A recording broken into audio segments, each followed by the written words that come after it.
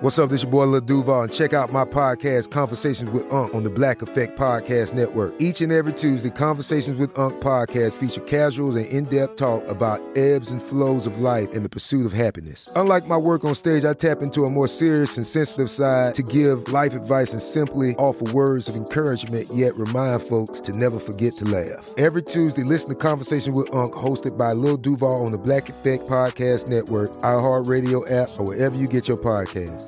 Presented by AT&T. Connecting changes everything. This episode is brought to you by Navy Federal Credit Union. At Navy Federal, it's been the mission to help the military community for over 90 years. And not just help them, but do everything to make sure they not only grow, but flourish. That's why Navy Federal Credit Union has all kinds of great savings and investment options like share certificates with sky-high rates. So don't hesitate. Start growing your finances today with a variety of savings and investment options. Navy Federal Credit Union. Our members are the mission. Savings products insured by NCUA. Investment products are not insured, not obligations of Navy Federal and may lose value. Whether you're a savvy spender maximizing your savings with cashback rewards, a thrifty rate watcher seeking the lowest interest, or a travel enthusiast looking for extraordinary perks, Kemba Financial Credit Union has a visa to complement your lifestyle and unique needs. Apply today at Kemba.org to unlock a limited time 2% cash back on purchases and pay 0% interest on balance transfers for an entire year with a new visa from Kemba. You deserve a card that works for you. Restrictions apply. Offer ends June 30th, 2024.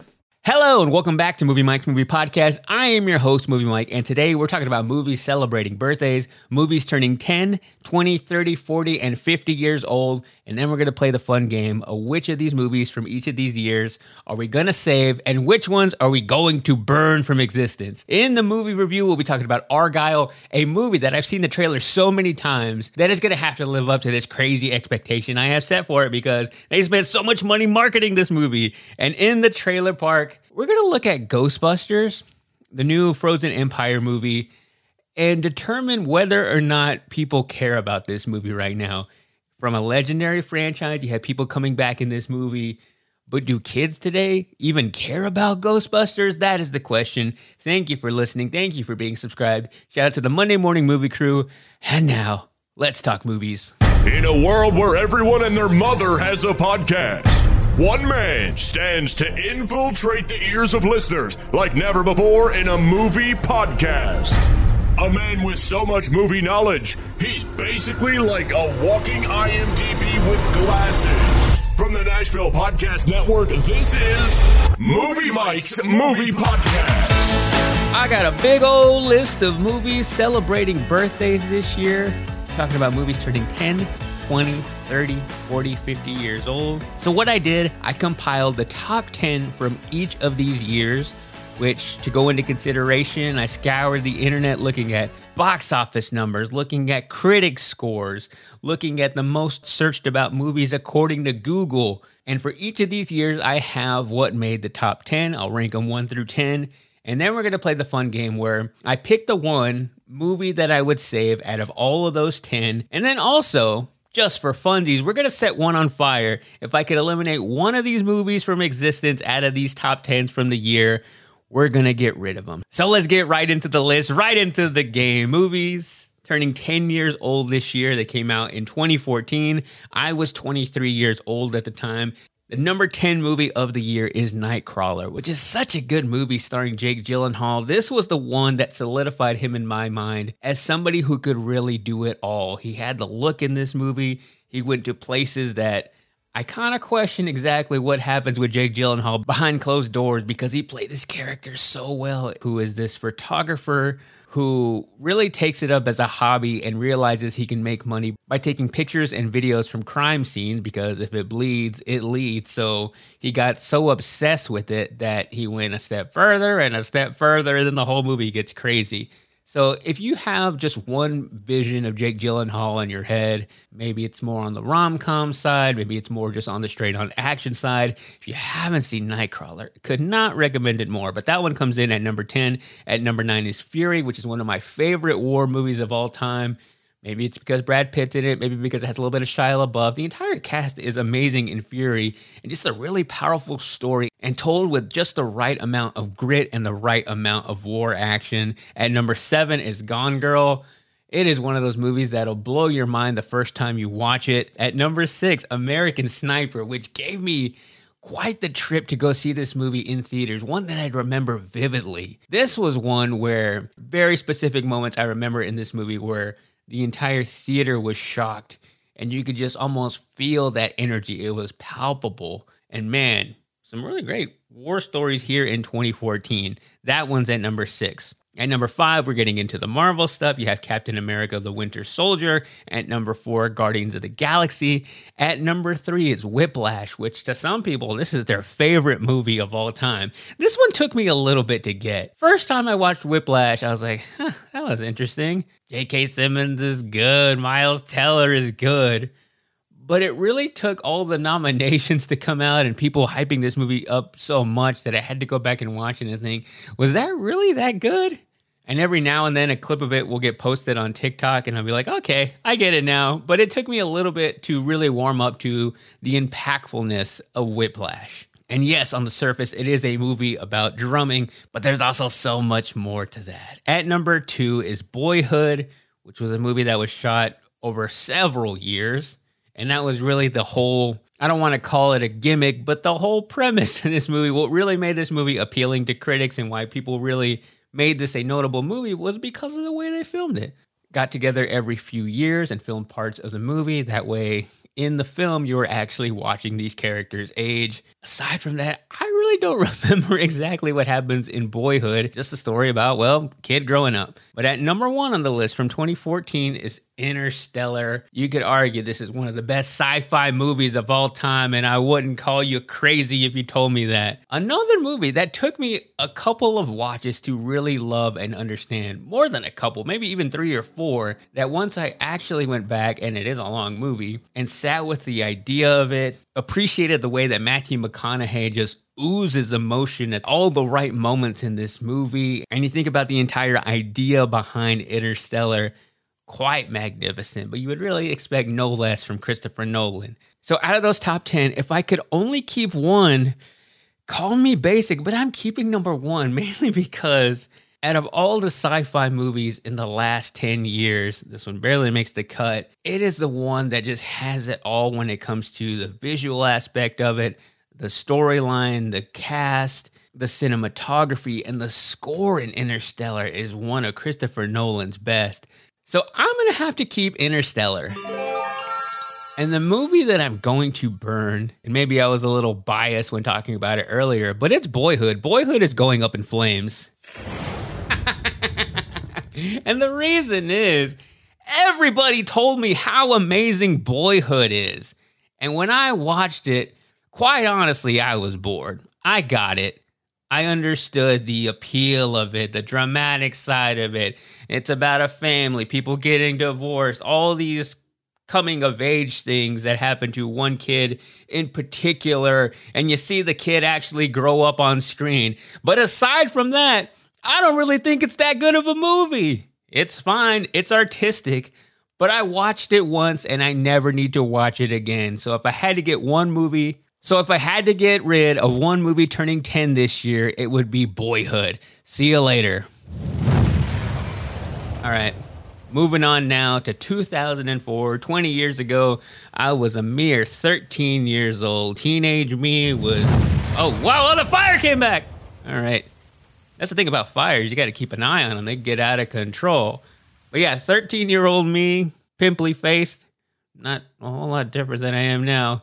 Greasy, listening to punk rock. I'm basically the same person that I was at 13 now. And the 2000s were just so formative in my years of loving movies. And also back when I was a teenager, had all the time in the world and I had no friends. So it was the perfect combination for somebody to really dive into their love of movies. This was still in the day of DVDs, and not only DVDs, but burned DVDs that your friends would make for you. What is a burned DVD if you were under the age of maybe 18? It is where you would get a file and put a CD or a blank DVD into your computer. Yes, computers used to have discs. You'd throw that disc in there and you would burn that file. I don't really know how you burn a CD, but you would hit record or hit whatever and put that movie file onto that physical thing. And that physical thing you would slide into your DVD hole. And on that DVD, you would hit play. and you could watch a movie. And piracy was so rampant in the 2000s. But that is how I watched a lot of movies. You'd get the blank DVD because we were broke. We couldn't buy every single movie on DVD from Walmart for $20, or we would go get a used copy at the flea market. Shout out to Trader's Village in Granbury, Texas, where they would also sell fake burned DVDs. But from the year 2004, the top 10 movies turning 20 this year, at number 10, Eternal Sunshine of the Spotless Mind. I'm looking at the posters in this studio as I do this show. The one looking right at me, Eternal Sunshine of the Spotless Mind, 2004, one of my favorite movies of all time. At number 9 is Anchorman. Getting into some great comedies here. 2004 was a great year for comedies. Following it up, at number 8, you have Mean Girls. At number 7, we have Lord of the Rings, The Return of the King. At number 6, we have National Treasure. Nick Cage doing what he does best. I'm going to steal the Declaration of Independence. Yes, that movie. Oh, man, I watched that movie so many times in school. I know we were just talking about that last week, but I feel like every history teacher I had from 2004 to 2009 was throwing on National Treasure on any single movie day. At number 5, The Day After Tomorrow. An underrated movie, and I'm glad it comes in at number 5, really because that movie made a lot of money at the box office, and disaster films always get the raw end of the deal when it comes to critic scores. But look at it landing at number 5. That means it made some money. That means this movie is so memorable from the 2000s. You also have Jake Gyllenhaal in there too, so man, what a career that guy has had. And that is a movie that Kelsey and I will just watch whenever we need a little comfort movie. I don't know what it is about disaster movies, but that is kind of our thing. We just want to watch something to make us feel good. Throw in a disaster movie. If it's not Twister, it is usually The Day After Tomorrow. At number 4, from Pixar, we have The Incredibles. Not only are we in the golden age of comedy, but we are also in the golden age of animation, in particular with Pixar, who came out with banger after banger after banger in the early 2000s. One of their best ones ever came out in 2004 at number 4 with The Incredibles. At number 3, Harry Potter and the Prisoner of Azkaban. I think that movie is 20 years old now. It's mind-blowing to me because I guess I always identify with the Harry Potter movies feeling fresh, new, and modern. But the further and further we get away from them, I start to worry that young people who are exposed to them will think that they look so old and dated. That would be like me looking at movies from the 70s and thinking, those are so old, boring, and dumb, and I'm not going to watch them. But maybe it's just because of me and everybody has this different perspective. But I feel like the world changed so much from the 70s to the 90s than they did from 2004 to 2024. So again, the idea of that just blows my mind, and I don't want to think about it. So let's move on to number 2, Spider-Man 2, which on paper is the best Spider-Man movie. It has the formula. It gets right into the action. It eliminates the need for an origin story. Doc Ock as an incredible villain. Tobey Maguire and Kirsten Dunst's chemistry in this movie is unmatched. They really had the best chemistry out of any single Spider-Man couple, rivaled only by Zendaya and Tom Holland. And I think looking back now, that is really what sets those movies apart, is their love story and being so connected to the comics. Spider-Man 2 is going to be a hard one not to pass up. And at number 1, the top movie of 2004 from critics and from box office scores is Shrek 2. A lot of people say they love Shrek 2 more than they love the original. For me, it's all about the original, the one that started it all. That one is so much more memorable to me, and then it really diminished with the third and the fourth one, and they're supposed to be making another one. But in its heyday, Shrek was so dominant. And it's because it was poking fun at all of the fairy tale movies, at really just animation in general. And it really was just a fun parody movie marketed towards kids, but there was a lot of adult humor in the Shrek movies, which I think is why they were successful and they crossed over into the adult world. And they kind of started that trend too of making movies for kids, but also putting things in there for the adults. So now, when it comes to what movie I'm going to save and burn from the 2004 year, this one's tough. I love Spider-Man. As I record this episode in the studio, if you don't follow me on TikTok and Instagram or the YouTube channel, you can always see the set behind me. It's all Spider-Man comics. There's a big Spider-Man painting that a listener did for me. It is hard for me not to pick Spider-Man 2, but there are a lot of other Spider-Man movies that I love and I could go watch if I had to, still in this collection. So I think the movie I'm going to keep is Harry Potter and the Prisoner of Azkaban, that recently just entered into my top 2 Harry Potter movie. It is hard for me to get past my love of the first one, but over the Christmas break, Kelsey and I rewatched all the Harry Potter movies. And then at the end of fall, we also went to go see a movie in the park where they show it on this big inflatable screen and you get to watch it with a bunch of people laying out in the lawn. We watched Harry Potter and the Prisoner of Azkaban. And that movie is just so good from start to finish and so important and so different than all the other Harry Potter movies in the series that it has become my second favorite. Ooh, so it's really tough, but I'm going to have to go with Harry Potter and the Prisoner of Azkaban of the movie to keep. That's my 2004 pick, and the movie I'm getting rid of. I would get rid of this entire franchise if I could. Let's throw it into the flames. Lord of the Rings, The Return of the King. Critics love these movies. I could live without them. Put it in the flames. There we go. All right, moving on now to 30 years ago. I was a mere 3 years old in 1994. The top 10 movies from the year, according to box office critics scores and the most searched movies on Google. At number 10 is Clerks, which is surprising. Not the most financially successful movie from director Kevin Smith, but one that was done so cheaply that has remained the blueprint for a lot of young filmmakers. At number 10 is Clerks. I love that it made the list. At number 9 is True Lies, starring the one and only Arnold Schwarzenegger and Jamie Lee Curtis. I remember not being allowed to watch this movie growing up. It's fine. I don't know why it made it into the top 10, because 1994 is arguably one of the best years in cinema of all time. There are a lot of movies that didn't make this top 10, but the fact that True Lies made it at number 9 is shocking to me. At number 8, Ace Ventura, Pet Detective. This is a movie that shouldn't be as popular as it is, and it really shows you the landscape of movies in the 90s that were so ridiculous and so out there. What you really got in the 90s was a mix of really great dramas, a lot of movies that were really heavy, like The Green Mile, Schindler's List, and some other ones that we'll get into later on this list.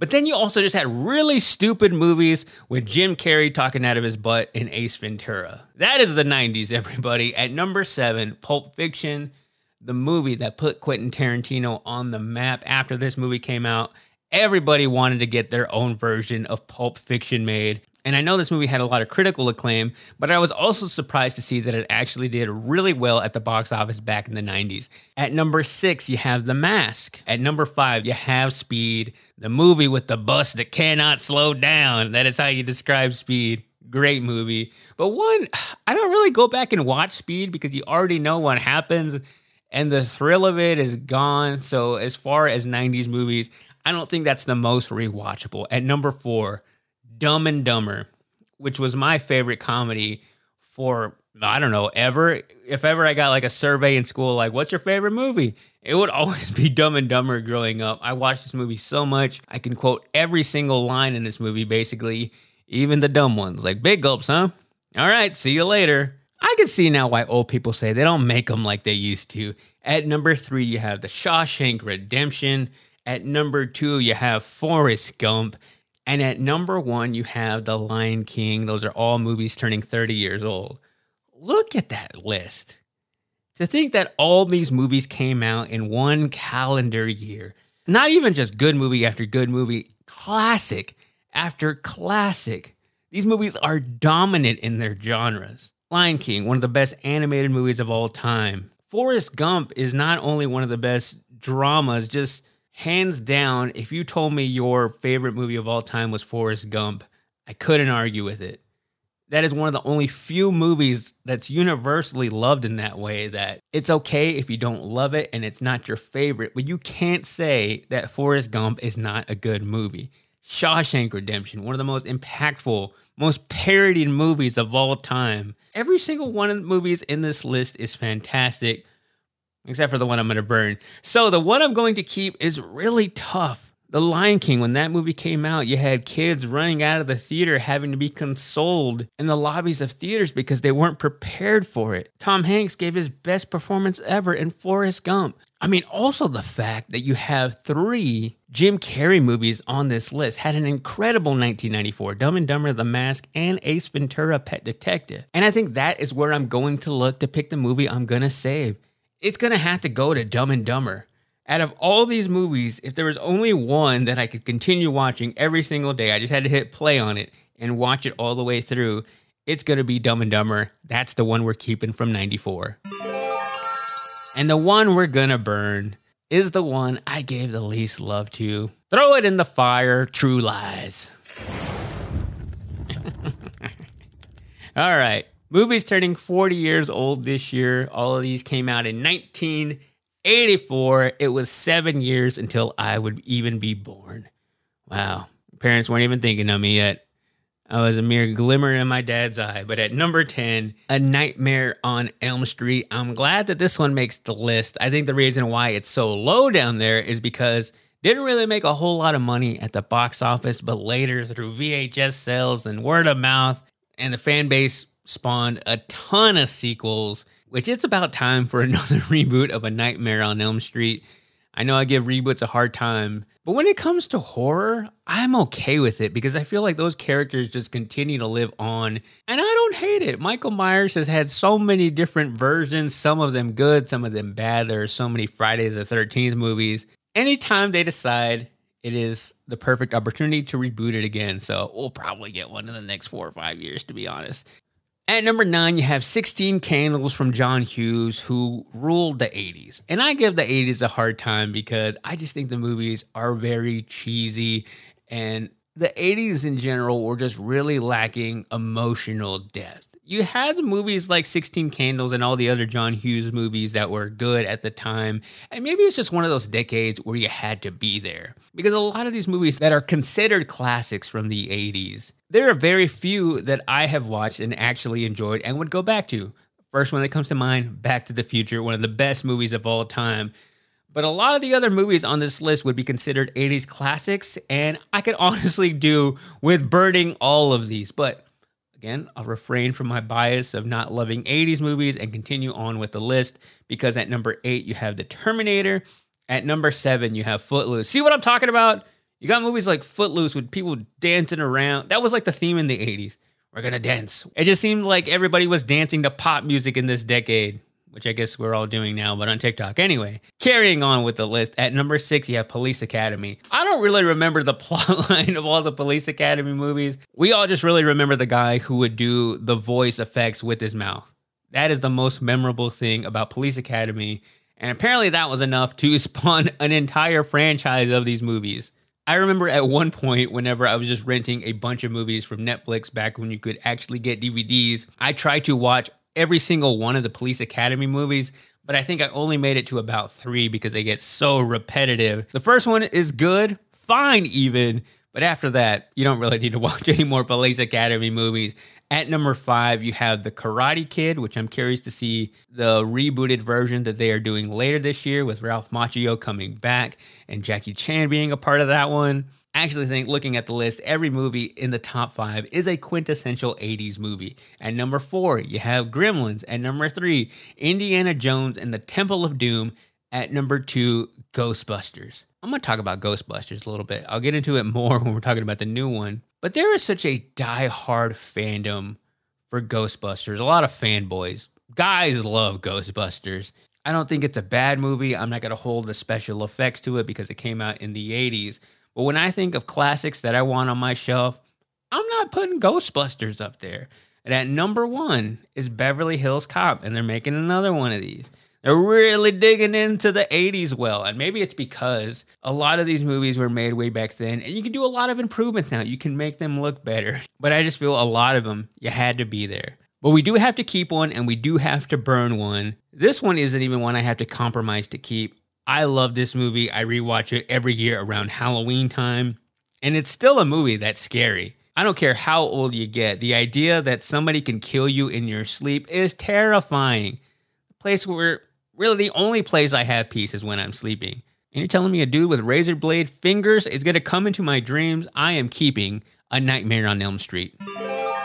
Fantastic movie. And also one in the 80s where they used practical special effects, real fake blood, to make that movie so much more impactful and look so much better on screen that if you still watch this movie in 2024, not all of the special effects look so hokey and cheesy.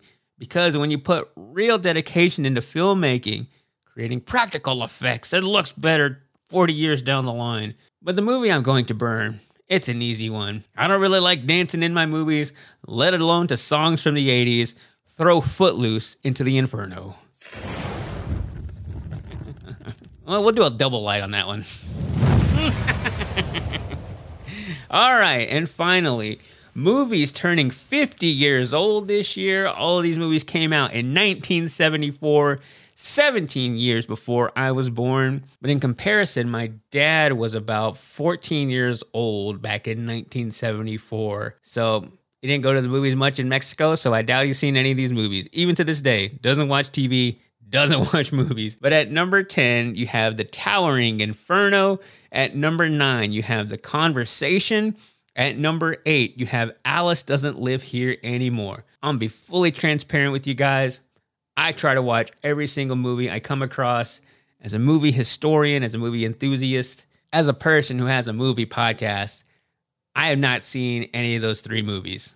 And I've read about them now as I was putting together this list. And eventually I will go watch those movies, mainly because I feel like if I have the weakest decade, it's the 70s. Because even though I don't fully love the 80s, I've seen a lot of those movies. Having older siblings who grew up in the 80s, they love a lot of those movies, so I've been exposed to them. Comes to movies from the 70s, my parents didn't watch movies, so I was never really exposed to 70s movies. But I also don't use that as an excuse. Just because you weren't alive when something came out doesn't mean you can't go research it. So as a service to you guys, I will eventually watch every single movie on this list that I have not seen from the 70s, my weakest decade. Maybe I'll do an episode down the line just covering 70s movies. Hey, we'll go back in time. They had podcasts back in the 70s. This would be the one to listen to. At number 7, The Texas Chainsaw Massacre. Okay, from here on out, I think I've seen all of these other movies. Texas Chainsaw Massacre I've not only seen, but is one of my favorite horror movies. Leatherface in that one is so gross and visceral, and it's, like the slasher movies and horror movies of the 70s are one of my favorite aesthetics. Just the movie trailers to 70s horror movies, you know, those real rough cuts, the sound design, the chilling voiceover. 70s horror movies, oh my gosh, I love them. Texas Chainsaw, one of the best. The Longest Yard, the original one with Burt Reynolds. Given my age, I am more of the fan of the Adam Sandler one. Back to the argument. Sometimes you just got to be there. And for me, I was there in the 2000s and I loved Adam Sandler in this same role. But I have seen the original one because when I first saw the Adam Sandler version in the 2000s, I didn't realize it was a remake. And as soon as I find out that a movie is a remake, I am immediately going over and watching the original movie. And also because Burt Reynolds is also in the Adam Sandler one. At number 5, Blazing Saddles. Mel Brooks movies are films that I was exposed to more because of my love of The Simpsons, and they would always reference movies from Mel Brooks, Blazing Saddles being one of them. And I also feel as somebody who does stand-up and writes comedy, I listen to a lot of people speak about their influences when it comes to things that they found funny and things they draw inspiration from. And for a lot of comedians, it is movies like Blazing Saddles.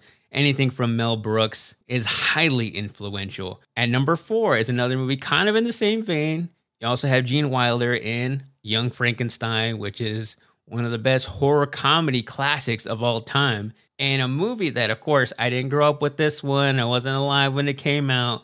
But this is one that transcends decades and one that if you consider yourself to be somebody who loves film and you haven't seen Young Frankenstein, you got to go back and watch this one. At number 3, you have The Trial of Billy Jack. Another one I'll admit I have not seen. At number 2, you have Chinatown. I have seen that one. But at number 1, you have The Godfather Part 2.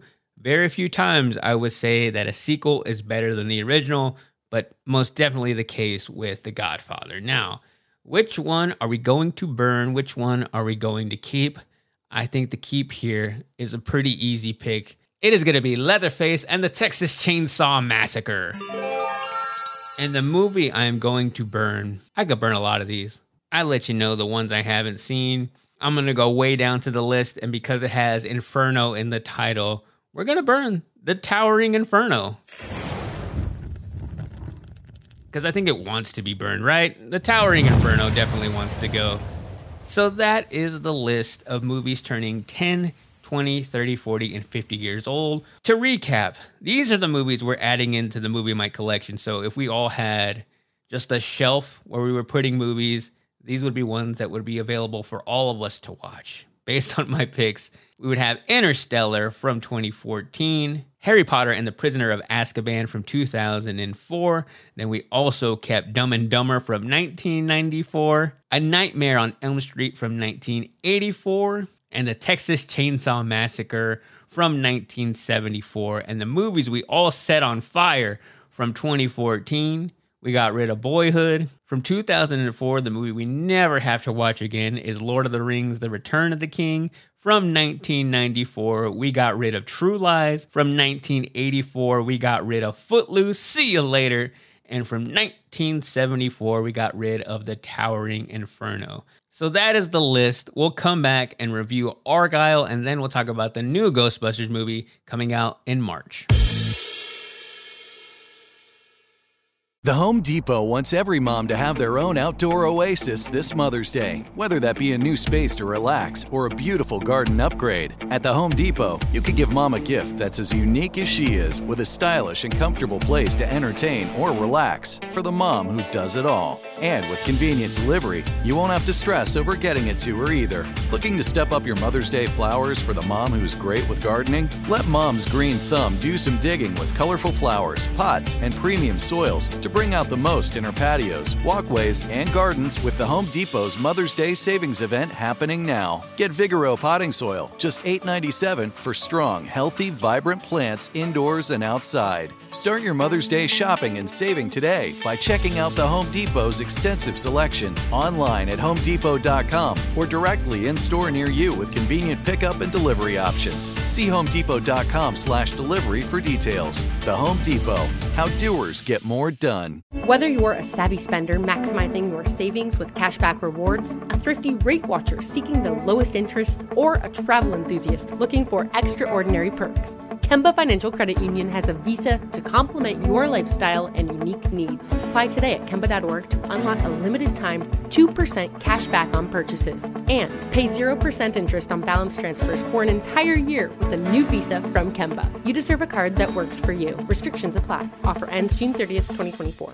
Spectrum One is a big deal. You get Spectrum Internet with the most reliable internet speeds, free advanced Wi-Fi for enhanced security and privacy, and a free Spectrum Mobile Unlimited line with nationwide 5G included, all while saving big. For the big speed, big reliability, and big savings you want, get Spectrum One. Just $49.99 a month for 12 months. Visit spectrum.com/big deal for full details. Offer subject to change. Valid for qualified residential customers only. Service not available in all areas. Restrictions apply.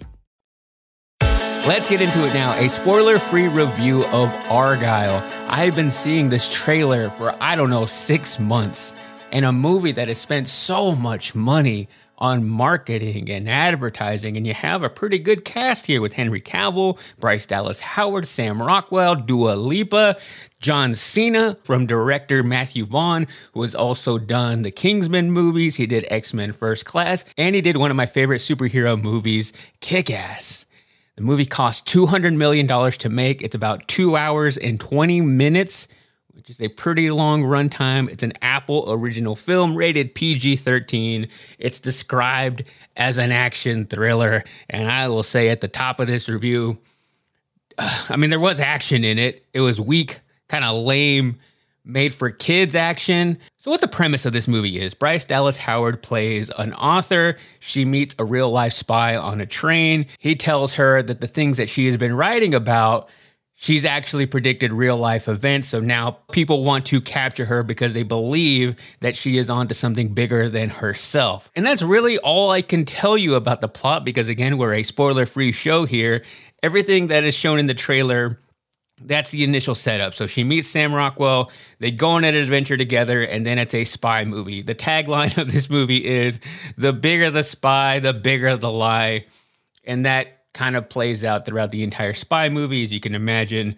With a movie like this, a lot of twists and turns, so I won't get into all the details about that. So let's talk about where this movie went wrong and why it only made $18 million at the box office. The movie started off very, very cheesy. It's a very kind of cheeky play on the whole spy thriller. What you have in the movie, it goes back and forth between playing out things from the book and then how it actually happens in real life. So Henry Cavill plays Argylle in the book. So you have scenes from the book being acted out as either the story is being read or as she is writing the story. And I found cutting from that to the real life action was a little bit weird. I understand what they were trying to do with that, but it really fell flat.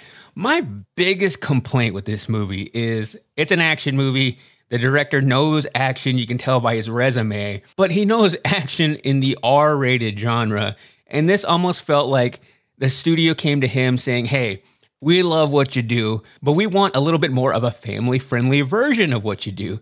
So they slapped a PG-13 rating on it. And what that does is it creates a lot of weak action. There are a lot of guns in this movie, a lot of shootouts and people getting shot, but there is no blood. So it very much feels like it's playing to a younger audience. But all the themes in this movie are playing to an older audience. So I don't really think they had it targeted down of who they wanted this movie to appeal to. Maybe they also said, what if you made one of your movies and made it a little bit more female friendly? You throw Dua Lipa in there, Bryce Dallas Howard, maybe that's a little bit more appealing. But even that didn't really come across in this movie because all of the action sequences were beyond cheesy. My favorite thing out of this entire movie was the cat. I think the cat actually wrote this movie because it made literally no sense. And it tried to be very witty and thoughtful and throw things at you, but it was so poorly done. And it's surprising to me of how many great actors are actually involved in this project. You have Bryan Cranston, Breaking Bad himself in this movie. And it just was hard for me to believe any of their performances, and the acting from great actors was so bad. And I like Sam Rockwell, but he did not really do a good job at leading this movie. And Bryce Dallas Howard and his chemistry was so off-putting. And her character altogether, I don't know exactly what they were trying to accomplish with her, but it was so unbelievable to have somebody who is supposed to be so smart, be an author, be so clueless through the better part of this movie. A lot of the details just didn't really add up for me. And as I'm watching this movie and thinking about who exactly was this movie made for, I feel like the premise of Argylle and the entire story probably would have worked better as an animated film. There were some elements of that with Argylle having like action figures. And when I saw that action figure, I thought, that's what this movie needs to be. It needs to be a spy animated movie because everything is so outlandish and just so cheesy that it would probably work better if they took this story and could even be a hit if they just made it directly for kids. With all these people voicing these characters, it probably would have been a much better film. Argylle had one of the worst scenes in any movie I've seen in such a long time. I watched this one scene in particular and thought, this is the dumbest thing I have ever seen. How did anybody think that this was going to work? I felt dumber after watching this scene. And then not only did that scene completely fall flat, but they followed it up with an even dumber scene. So this was one of the most pointless movies I have ever seen. And to think they spent $200 million on this garbage, you could have paid me $40 and an iced coffee, and I probably could have made a better movie. And I got sad every time I saw Henry Cavill on screen, thinking that, man, he was supposed to come back as Superman, because I do think Henry Cavill is a good actor and he is such a great Superman. And to think he was all teed up to come back as Superman, he left his job on The Witcher and then they left him high and dry. And now he's not going to be Superman again. Instead, he needed money, so he made this Argylle movie. I just can't wrap my head around who thought all the elements in this movie were going to work. An interesting play, though, from Apple, who is kind of getting back into putting their movies out in theaters before they put it on their streaming service to kind of see how they do. And they spent a lot of money on this movie, not only with making it, but also with the promotion. I kind of forgot that it was an Apple original until I pulled up Apple to watch Masters of the Air. And there it was, front and center, Argylle. So they probably put it out because they do have a lot of big names attached to it. It's also February, which is a slower month at the movies. And they thought, okay, we could put this out right now. Doesn't have a whole lot of competition. What's the worst that could happen? And now that people know it's not a great movie, it's not going to motivate those people who haven't subscribed to your service, or even those who are already Apple TV subscribers, to go and click it whenever you decide to add it. So maybe they were just trying to make a little bit of money back on this movie, but I feel like they're not up to a good start with kind of diminishing what their movies have set out to be, which they kind of have one tier of putting out Martin Scorsese movies and the other tier of putting out movies like this or movies with Mark Wahlberg. And at the end of the day, I really believe that this movie was just a paycheck for these actors. You look at the entire list of everybody involved, and yeah, on paper, it looks like it's going to be a good movie. But there are moments in this movie when I wanted to fall asleep. About an hour in, I was completely checked out of the movie. And usually when it's a story where you're trying to figure out all the pieces, put it together, and you think you have a theory and you're wanting to see that all play out, I didn't really care how this movie was going to end. And then it just continued and continued to make me angry as it kept doing these ridiculous things to try to win us back in the theater. It's usually not until March that we get our first big bomb of the year, but to come out in February and already just, so bad, I give it 1 out of 5 cats. And the only reason I give it a 1 is because there was one moment in the movie, just one moment where I was like, okay, they're kind of winning me back here. There's kind of some momentum going, and then boom, they crushed it. So not only is this a movie you don't need to go see in theaters, it's not even a movie I would recommend to watch when it goes to streaming. And this is the best movie quote I found to describe this movie. Just when I think you couldn't possibly be any dumber, you go and do something like this. And then I also felt like this. What you just said is one of the most insanely idiotic things I have ever heard. At no point in your rambling, incoherent response were you even close to anything that could be considered a rational thought. Everyone in this room is now dumber for having listened to it. I award you no points, and may God have mercy on your soul. That is how I feel about Argylle. The Home Depot wants every mom to have their own outdoor oasis this Mother's Day, whether that be a new space to relax or a beautiful garden upgrade. At the Home Depot, you can give mom a gift that's as unique as she is, with a stylish and comfortable place to entertain or relax for the mom who does it all. And with convenient delivery, you won't have to stress over getting it to her either. Looking to step up your Mother's Day flowers for the mom who's great with gardening? Let Mom's green thumb do some digging with colorful flowers, pots, and premium soils to bring out the most in her patios, walkways, and gardens with the Home Depot's Mother's Day Savings Event happening now. Get Vigoro potting soil, just $8.97 for strong, healthy, vibrant plants indoors and outside. Start your Mother's Day shopping and saving today by checking out the Home Depot's extensive selection online at HomeDepot.com or directly in store near you with convenient pickup and delivery options. See HomeDepot.com/delivery for details. The Home Depot, how doers get more done. Whether you're a savvy spender maximizing your savings with cashback rewards, a thrifty rate watcher seeking the lowest interest, or a travel enthusiast looking for extraordinary perks, Kemba Financial Credit Union has a visa to complement your lifestyle and unique needs. Apply today at Kemba.org to unlock a limited-time 2% cash back on purchases and pay 0% interest on balance transfers for an entire year with a new visa from Kemba. You deserve a card that works for you. Restrictions apply. Offer ends June 30th, 2024. Spectrum One is a big deal. You get Spectrum Internet with the most reliable internet speeds, free advanced Wi-Fi for enhanced security and privacy, and a free Spectrum Mobile Unlimited line with nationwide 5G included, all while saving big. For the big speed, big reliability, and big savings you want, get Spectrum One. Just $49.99 a month for 12 months. Visit spectrum.com/big deal for full details. Offer subject to change. Valid for qualified residential customers only. Service not available in all areas. Restrictions apply. It's time to head down to Movie Mike's Trailer Park. When there's something strange in your neighborhood, who you gonna call? Ghostbusters. All right, today we're taking a look at Ghostbusters Frozen Empire. It's coming out in theaters on March 22nd. This is the second installment in this reboot franchise. They tried it with the all-female movie back in 2016.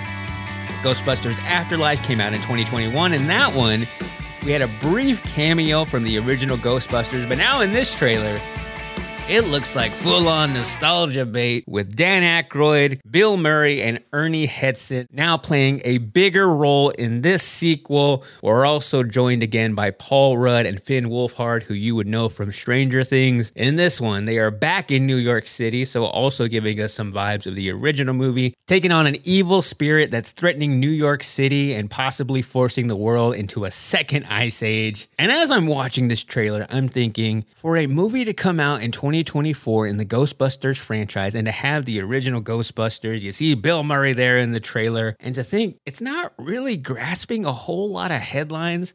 Is Ghostbusters still a valuable franchise that people care about and not just people who grew up in the 80s? I'm here to answer that question. Before I get into more about Frozen Empire, here's just a little bit of the trailer. If there's something strange, if there's something weird, who are people gonna call? Ghostbusters, what do you want? We're the Ghostbusters. Can I tell you something else? What? Buster makes me feel good. It makes me feel good. We're gonna need all the help we can get. Let's get to work. Tall, dark, and horny at 12 o'clock.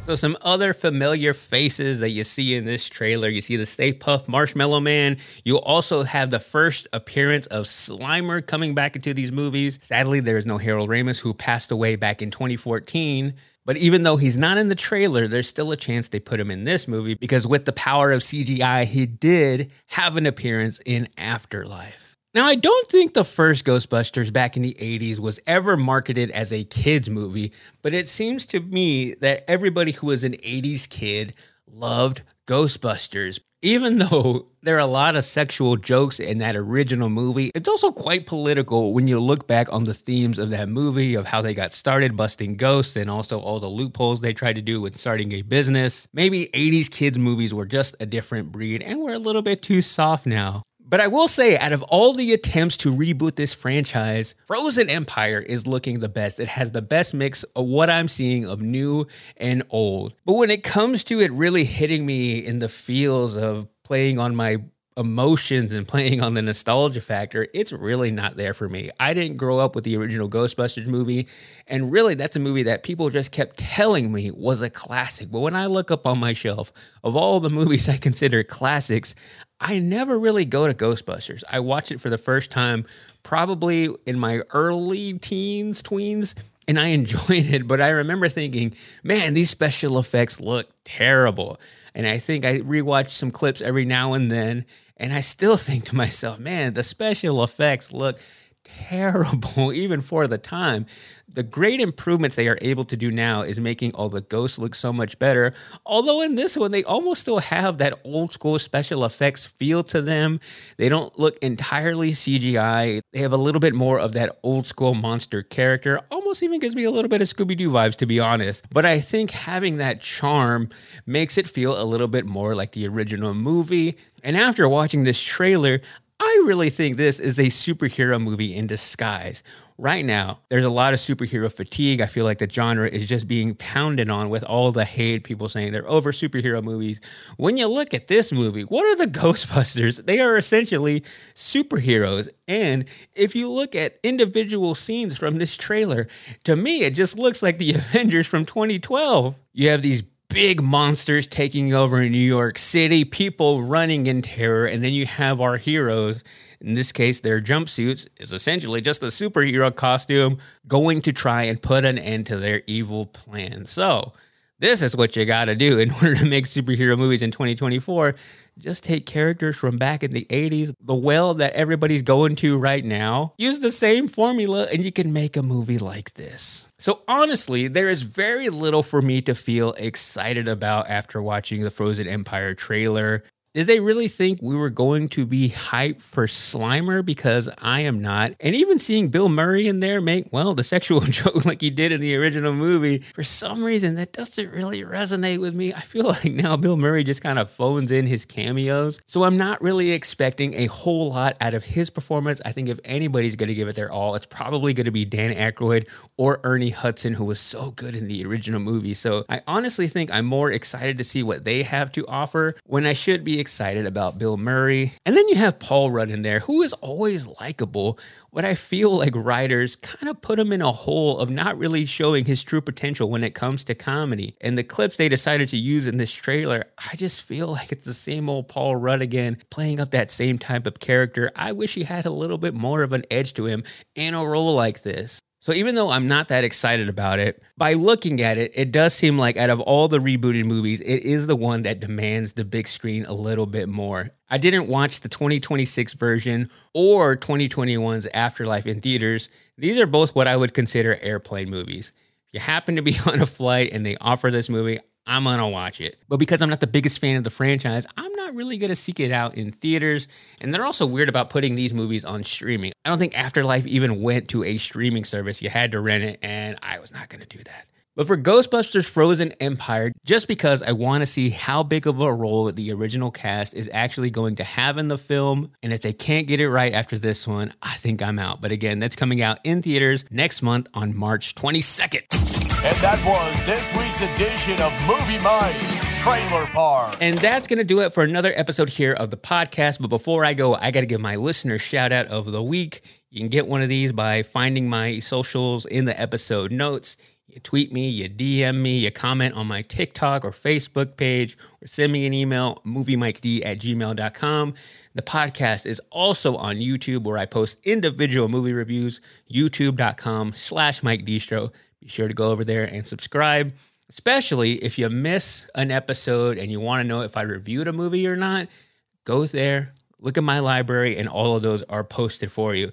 And that is actually where I am going for this week's listener shout out. This week's listener of the week is Becca Hill, who commented on my Dumb Money movie review on YouTube and said, "I finally got to watch this on Netflix and rushed over to see if you had a review of the movie.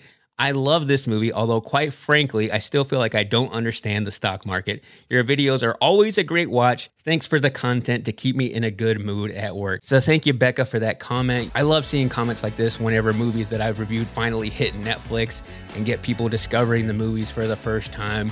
Go back on that YouTube channel and search out any review that you may have missed. So thanks, Becca, for doing that. I always encourage you to go through all the episodes here on the feed, whether you listen on Apple Podcasts, iHeartRadio, Spotify, or wherever you get your podcasts. Make sure you're subscribed. Make sure you tell a friend. And until next time, go out and watch good movies, and I will talk to you later.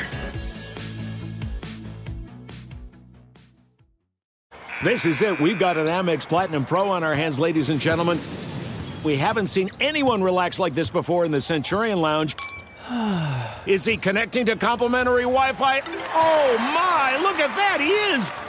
And you will not believe where he's going next. The Amex dedicated card member entrance for the win! Unbelievable! When you get travel perks with Amex Platinum, you're part of the action. That's the powerful backing of American Express. Terms apply. Learn more at americanexpress.com/withAmex. Whether you're a savvy spender maximizing your savings with cashback rewards, a thrifty rate watcher seeking the lowest interest, or a travel enthusiast looking for extraordinary perks, Kemba Financial Credit Union has a visa to complement your lifestyle and unique needs. Apply today at Kemba.org to unlock a limited-time 2% cash back on purchases and pay 0% interest on balance transfers for an entire year with a new visa from Kemba. You deserve a card that works for you. Restrictions apply. Offer ends June 30th, 2024. This is Malcolm Gladwell from Revisionist History. eBay Motors is here for the ride. With some elbow grease, fresh installs, and a whole lot of love, you transformed 100,000 miles and a body full of rust into a drive that's all your own. Brake kits, LED headlights, whatever you need, eBay Motors has it. And with eBay Guaranteed Fit, it's guaranteed to fit your ride the first time, every time, or your money back. Plus, at these prices, you're burning rubber, not cash. Keep your ride or die alive at ebaymotors.com. Eligible items only. Exclusions apply.